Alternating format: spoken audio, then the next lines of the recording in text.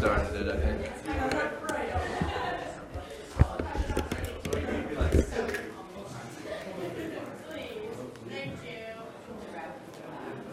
All right, we're going to go ahead and get started while the last few of you are checking in your homework there. So if you're in line, you can listen up. Years ago, I took a short-term missions trip when I was in seminary from Los Angeles to Berlin. And that was an interesting experience to be able to go to another country and to be on the other side of the language barrier. Have you ever been someplace where most people didn't speak English and you couldn't communicate because you didn't know the language? It's kind of a weird feeling. And you feel very isolated, you feel very disconnected from the culture, because we went to East Berlin, and back in the late 90s, a lot of the East Berliners didn't speak English because they'd grown up under communism. And of course, West Berlin, you'd find a lot of people who spoke English, but not on the east side.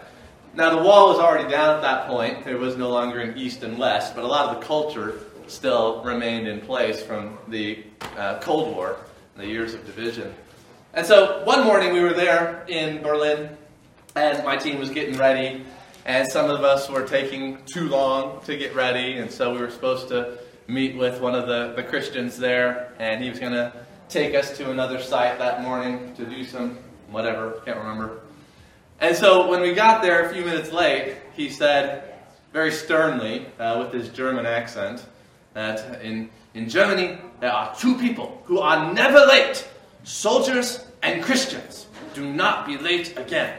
And we're not used to getting sternly rebuked like that. And I think that was a good reminder that we as Christians want to uphold the highest of standards. We want to start to develop that at a young age and create a different culture than the culture that we live in, where people don't really care about being punctual. Now, I know that punctuality is not a fruit of the Spirit.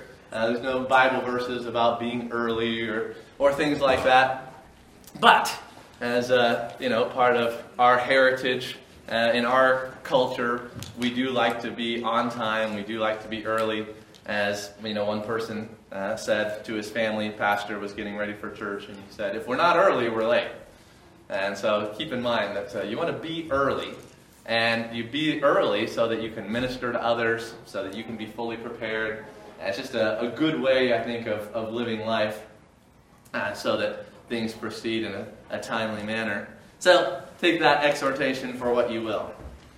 All right, so today we're going to get caught up on our hermeneutics readings and exams. They're called exams, but really they're more like quizzes. I'll use their term exam, but don't get the idea that it's more than just a little review quiz that's supposed to help you check and see whether or not you're getting what you're supposed to out of the reading material. So we're going to go over those in class today so you can be sure that you got the right answers, and it's a good way for us to review the material. And then at the end, if we have time, we'll do some small group discussion on the discussion questions. So there's a number of multiple choice with each quiz, but then there were 2 discussion questions or thought questions at the end of each chapter. So we'll break into our small groups and discuss those questions at the end. Also, if we have time today, we're going to do a little lecture on how we got our English Bible. That's going to tie in with textual criticism and the history of the English Bible, which I think is helpful at this point in our study of hermeneutics. So as we've been transitioning from our study of philosophy and largely secular humanist philosophy and the dead end that secular humanist philosophy has cornered themselves into, they basically killed God, they killed philosophy, they killed art, they've now begun to kill science. And so you see that is a dead end. And what we mean by secular human philosophy is that reasoning that is based upon humans as the measure of all things.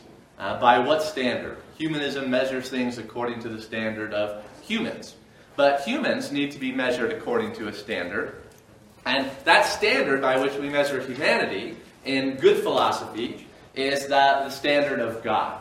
And how do we know anything about God? Well, we can make our guesses, but the best way to know about God is to study the Bible. And so you see how the connection between Francis Schaeffer's book, How Should We Then Live, with this book that we're using on Bible interpretation, you see the connection there versus the no standard versus the standard of God's Word. And that's the key difference here. So you want to know how to study God's Word so that you're using the standard properly and accurately, and you can build your worldview based upon that standard. Now, with that in mind, let's go ahead and open up. Well, let me first, before we open up our books, hopefully you have an exam booklet or you've printed them out and you've got them with you today. Before we do that, I want to give you the assignment that you'll be doing for this week that's due next week. I want you to have your speeches ready to go next week. So I'm not giving you as much time to prepare speeches. This is the second round. I'm not giving you much homework besides your speeches. And so you should have already got your outline and done most of your research this previous week. Now you need to transfer that outline to your note cards following the same process that we did last time. So you won't be writing out your speech. I think some of you had a difficulty when you wrote out your speech. You just wanted to transfer the whole written speech to your note cards, and you basically read your speech from your note cards. We're not going to do that. We're going to just have a keyword outline on the note cards. Now, if there's some statistics or a quote that you want to make sure you get right, you can put that on your note cards. But most of what's on your note cards is just a keyword outline, just a word that's going to remind you of what your next point is. And then you practice using that keyword outline. And each time you practice, it's going to come out a little bit different. That's part of extemporaneous speaking. I'm up here right now speaking extemporaneously. I've thought about what I'm going to say. I've got some notes on what I'm going to say. But I don't know how it's going to come out. It comes out differently each time. And that's the way it is with public speaking in general. That's how I want to train you for public speaking. So, any questions about the speech preparation and the keyword outline? Are we allowed to write an essay if we have the time, or should we just go straight from If you really want to, I won't forbid it, but I would not use that when you're creating your note cards. So if you do it, don't use it when you're creating your note cards, just use your outline. Yeah. It was the same rubric as last time. Yes, yeah. The grading system and all that's going to be the same. I might be a little bit more strict this time since you kind of know what's going on. So wait, do we not need note cards this time? You need note cards. So we have to have note cards, but we can't put a lot of notes on. You just keyword outline. So like point one, the title of point one, or 2 or 3 words that describes it, and then your subpoints, just a word or two, maybe a word about what illustration you're going to use or a statistic that you're going to be putting in there, something along those lines. So if you have questions and you want feedback, take a picture of your outline, send it to me, or if it's a file that you can send me your outline and I can give you some pointers if you're heading in the right direction or what you might improve on. I'm willing to do that. We got a pretty good sized class, but I can do some of that. Now, the other thing I want you to do this week is continue reading in the hermeneutics book. So just one chapter, they're not very long. So read chapter 5 and do the exam/quiz at the end of the chapter. Make sure that as you're doing your hermeneutics, reading and doing the exam, well, specifically the reading. As you're doing the reading, make sure that you have an open Bible in front of you and that you are looking up the verses that are being used as the illustration for each principle. That way you are examining for yourselves whether or not the point that he is making is a valid point. And that's good to be doing. That you want to start that habit. And you don't just want to say, well, he's the expert, he's the Bible scholar, I'm just going to trust that everything that he says is fine. No, you've got to check it out yourself and get into that habit of checking it out. And there's been several places already in the book where I've looked at it and I'm like, I don't know if that point is, that verse exactly proves the point that you're trying to make. I love the book. I think it's doing a great job, but nothing's perfect, right? Including yourself. So, let's go ahead and open up our quiz book and take a look at exam number 1. As you're turning to exam number 1, I'll remind you of the hermeneutics chart that we have at the introduction of the book, where we see that the Word of God has been given to us in a particular history, through a culture, but that because of the inspiration of Scripture, we have an inerrant Word of God in the midst of that culture. And no culture is without error, without sin, but the Word of God is kept from the error and sin of its ancient history and culture through the process of inspiration. Then we recognize what books have been inspired through the process of canonization, and then we get back to the original text of those books through textual criticism. And with that in mind, then we're willing and able to get to the meaning of God's Word through exegesis. And when we say meaning, we're not saying what does it mean to me. We're saying the meaning here through exegesis is what does it mean in its own context? What is the objective meaning of God's Word?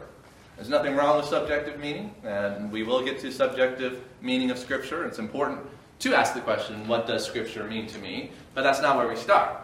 We start with, what does the Scripture mean in itself? What is the objective meaning? And from the objective, then you can get a proper subjective application of God's Word. So we're not deriding subjectivity, but we're putting it in its proper place. That objectivity rules and subjectivity follows.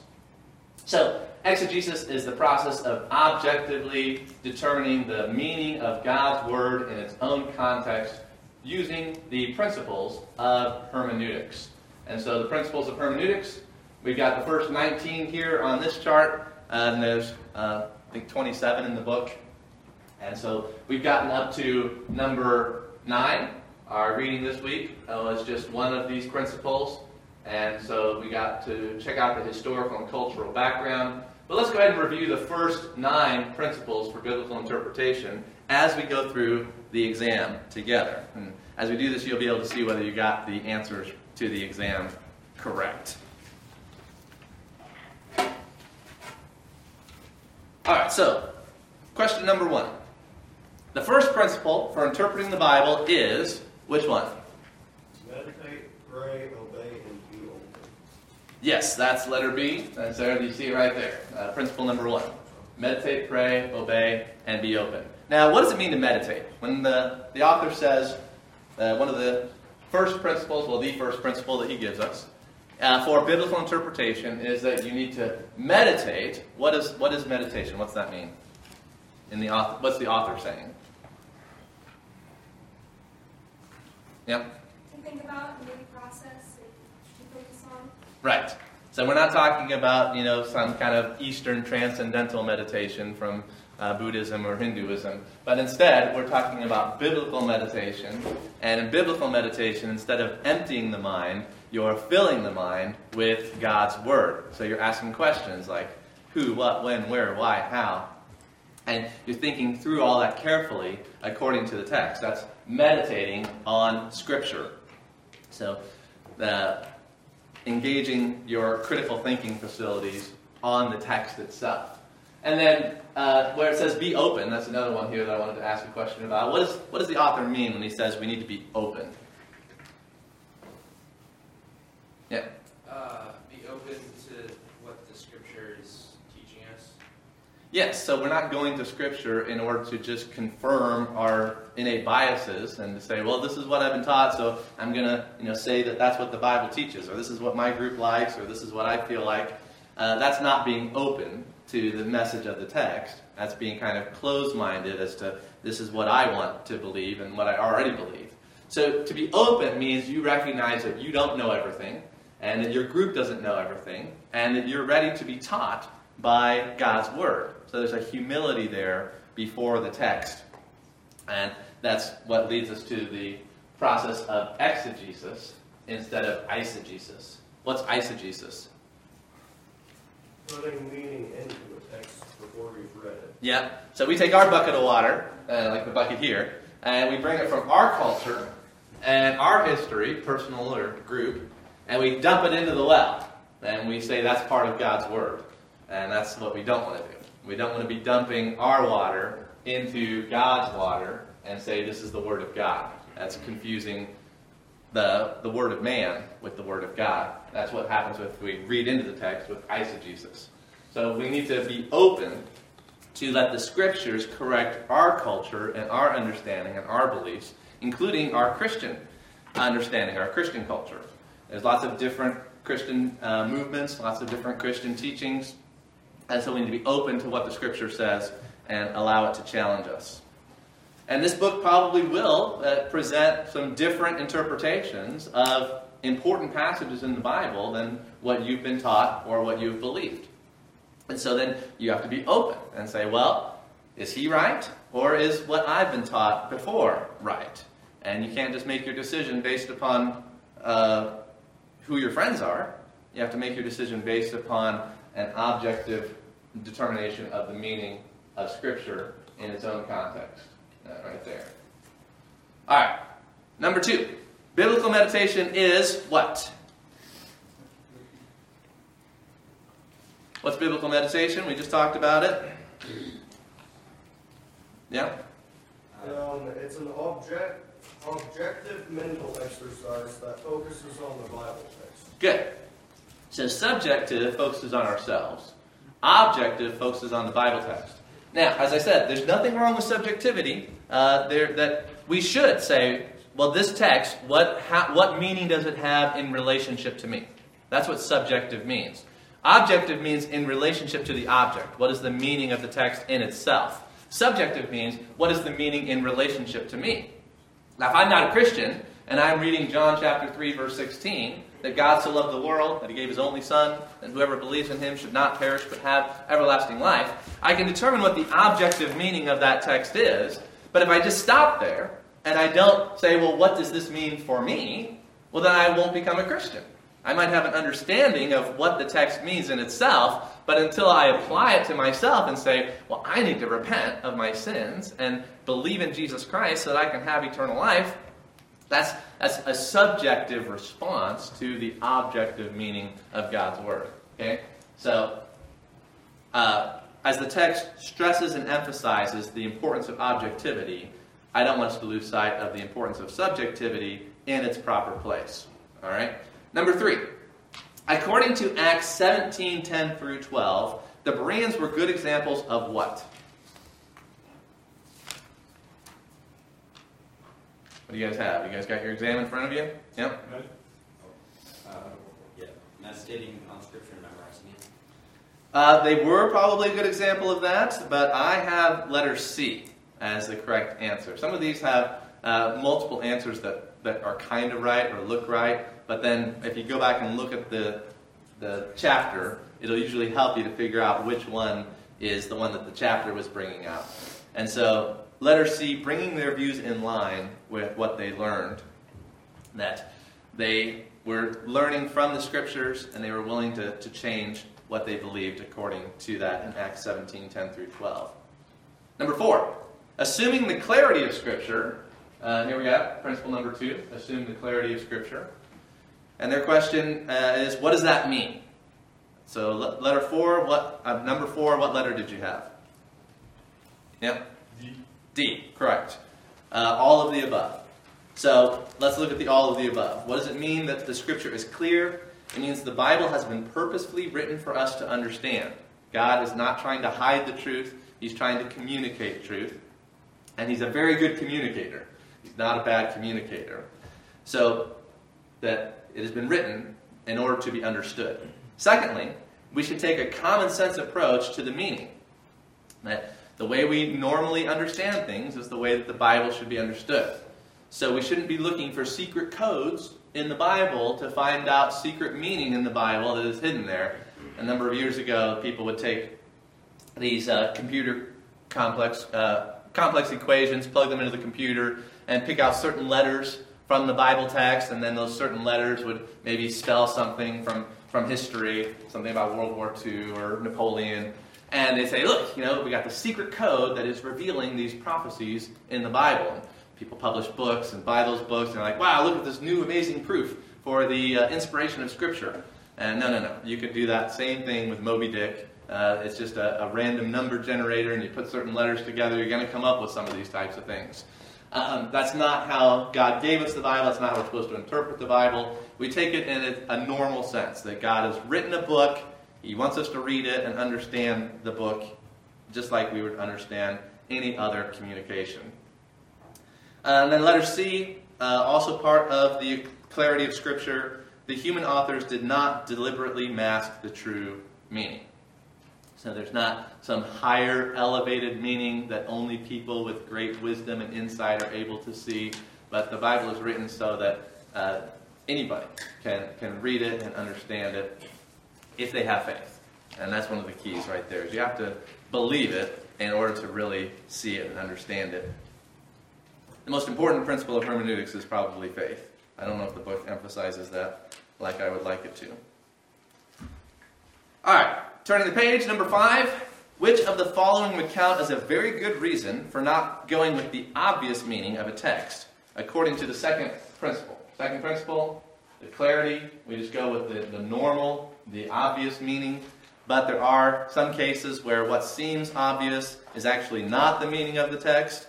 And so let's see which one of these would count as a very good reason for not going with the obvious meaning. So number 5, what did you have there? What letter? Yeah. C. That's right.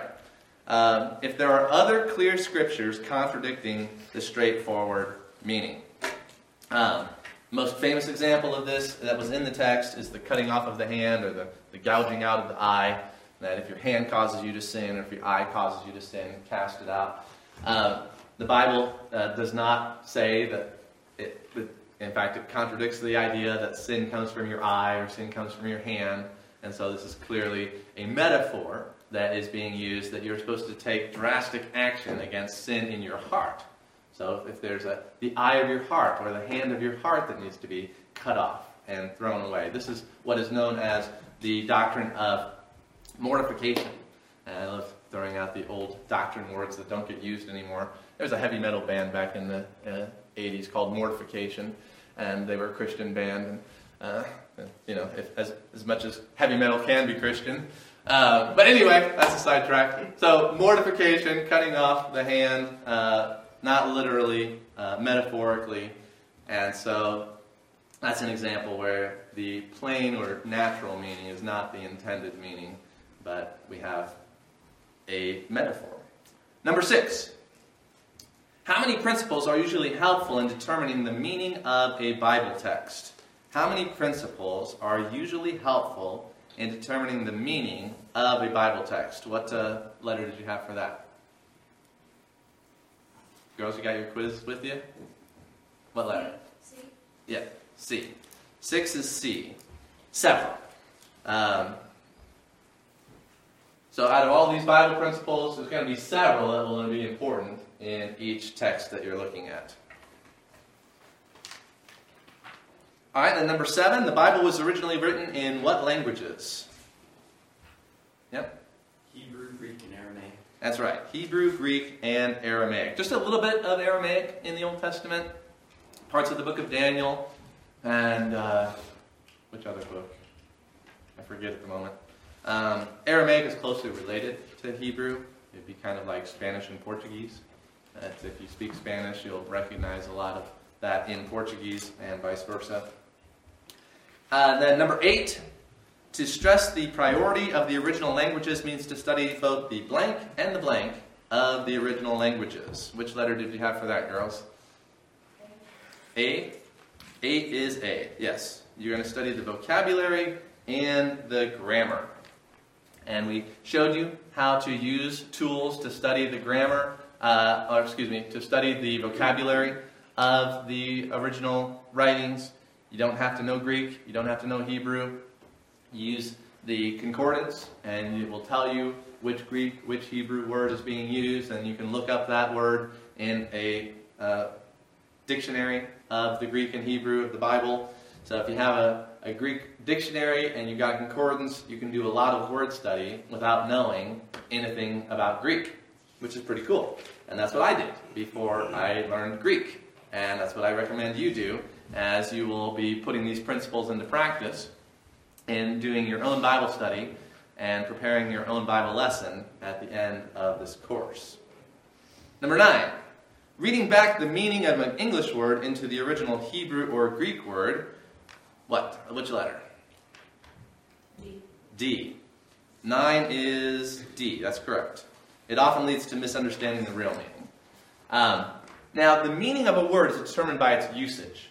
It's not determined by where it came from. It's not determined by what comes, hundreds of years or thousands of years later. The meaning of a word is determined by its usage in its own time and place. And that changes. The words are used differently, and that's why we have updated translations of the Bible. In the King James Version of the Bible, it says that we are a peculiar people. And most people hear the word peculiar nowadays, and they think that means strange or weird. And so Christians are just weird people. And that's not what the text is saying, because when they translated it from the Greek into the English back in the 17th century, peculiar meant special. It meant chosen. And so that's why it's good to update our translations as language changes and words change meanings. So you don't read the newest meaning of the word back into the old text. A couple of weeks ago, I was critiquing what is known as the Atheist Bible. It wasn't called the Atheist Bible. The Skeptics Bible. The Skeptics Annotated Bible. And this is something they were doing quite a lot, that they would take the English translation, the King James Version, and talk about how ridiculous it is, according to what the words mean now, instead of what the words meant when the King James was being translated. And that's not a valid critique of the Bible to say, well, this old English translation sounds ridiculous now. We've got updated translations, and we recognize that words change meaning. You playing volleyball down there? All right, so number 10. When Jesus quoted God saying, I am the God of Abraham, the God of Isaac, and the God of Jacob, which of the letters did you have for number 10?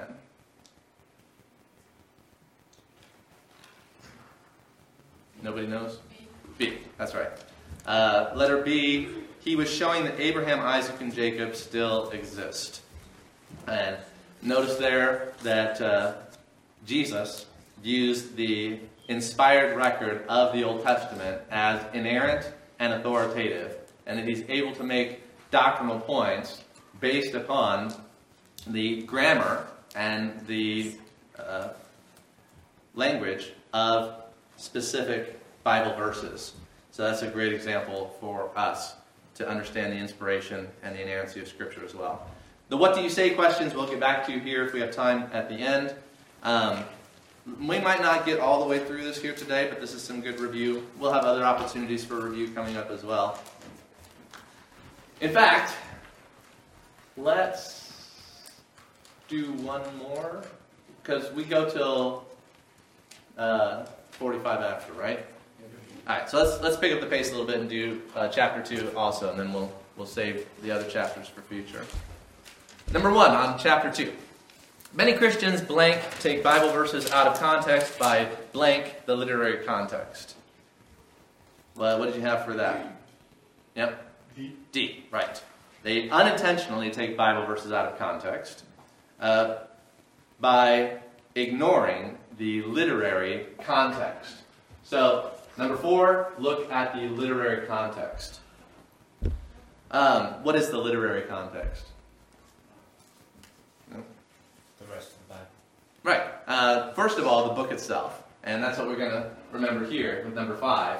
Remember the basic unit of Scripture is not the Bible verse, not the Bible chapter, it's the Bible book. That chapters and verses were added later. They were not inspired, but the books were written as a whole unit. And so we've got 66 units in our Bible, and that's why it's good to read whole books of the Bible. And it's good to read them in one sitting.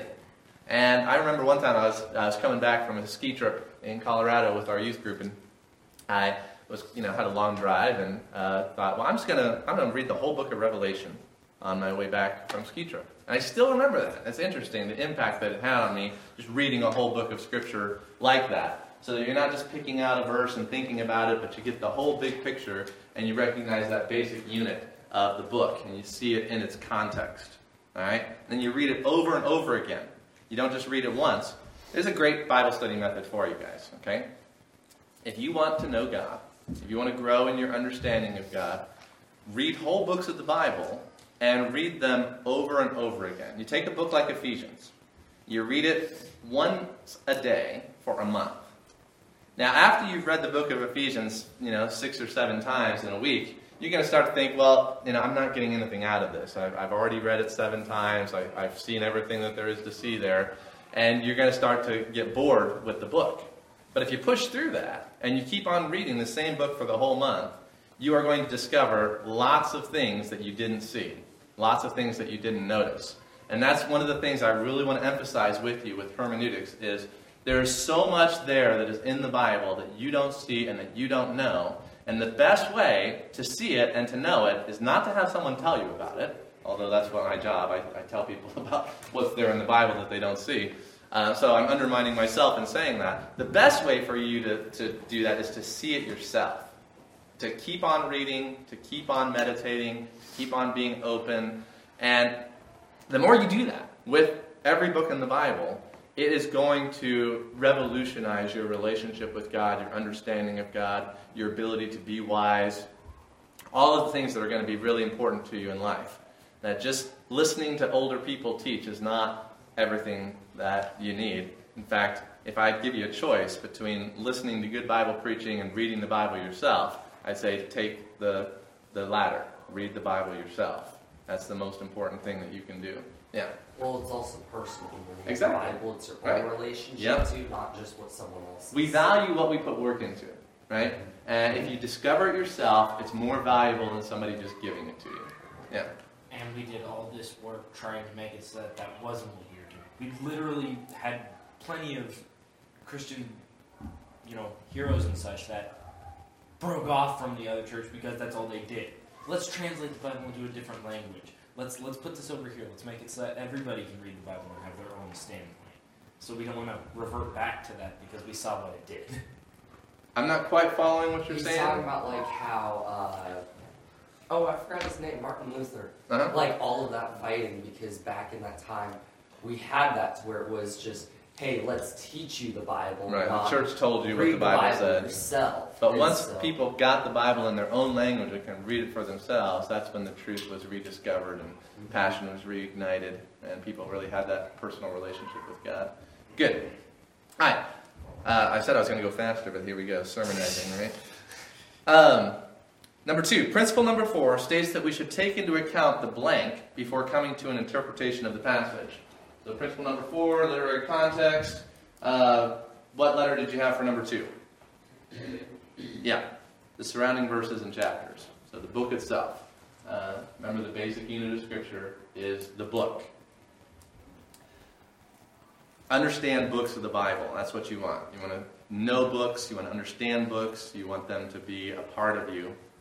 Whole books, not just Bible verses that you learn in Awana. Nothing wrong with memorizing Bible verses, but that's what you do when you're a kid. You grow up, you guys are teenagers, you read whole books of the Bible. Number 3, taking verses out of context is what? 3 is C. That's right. Sometimes leads to the teaching of heresy. Doesn't always, but take a verse out of context, it sometimes leads to heresy. Number 4, according to the principle, look at the literary context, one of the best ways to study the Bible is what? Number 4? What's that? That's right. Yeah, go book by book.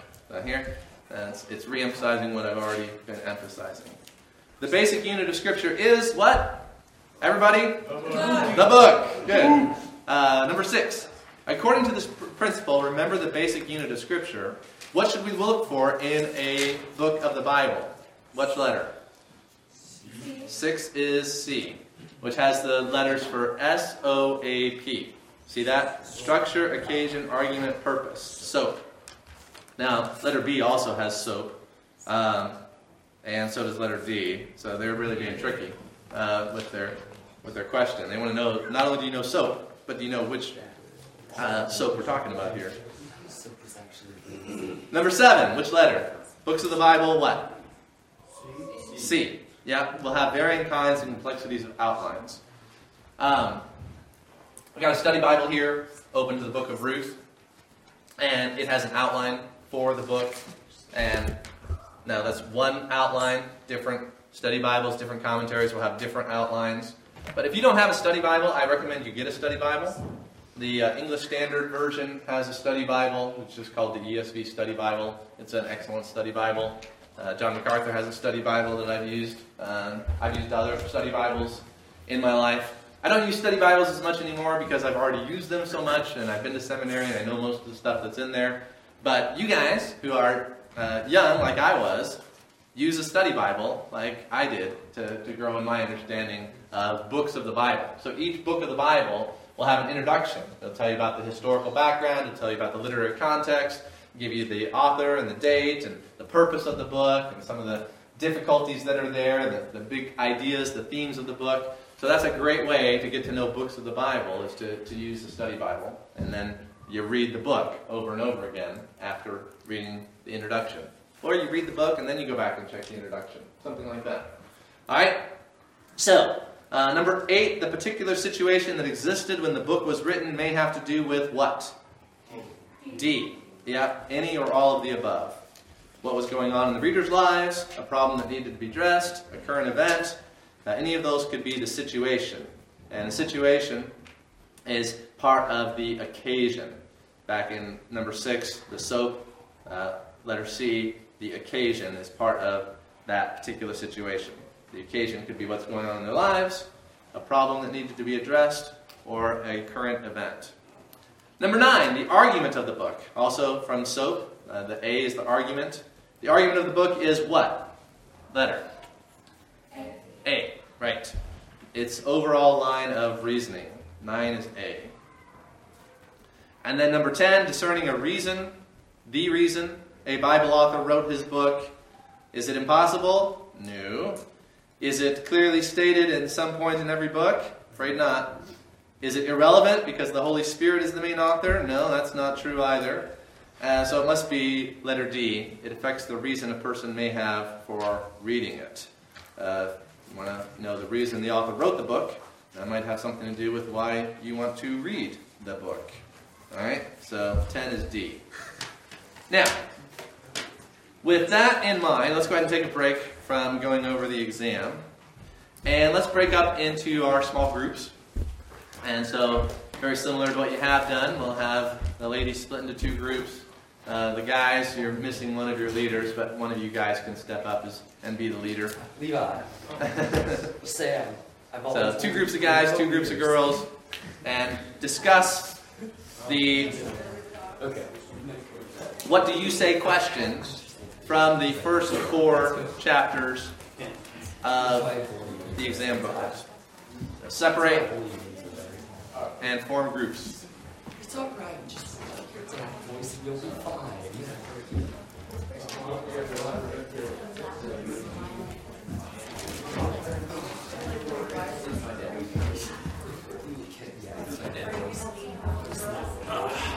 valid. Okay. Alright, everybody's got their exam in front of them? I do not. They promised I know I go back, but I Alright.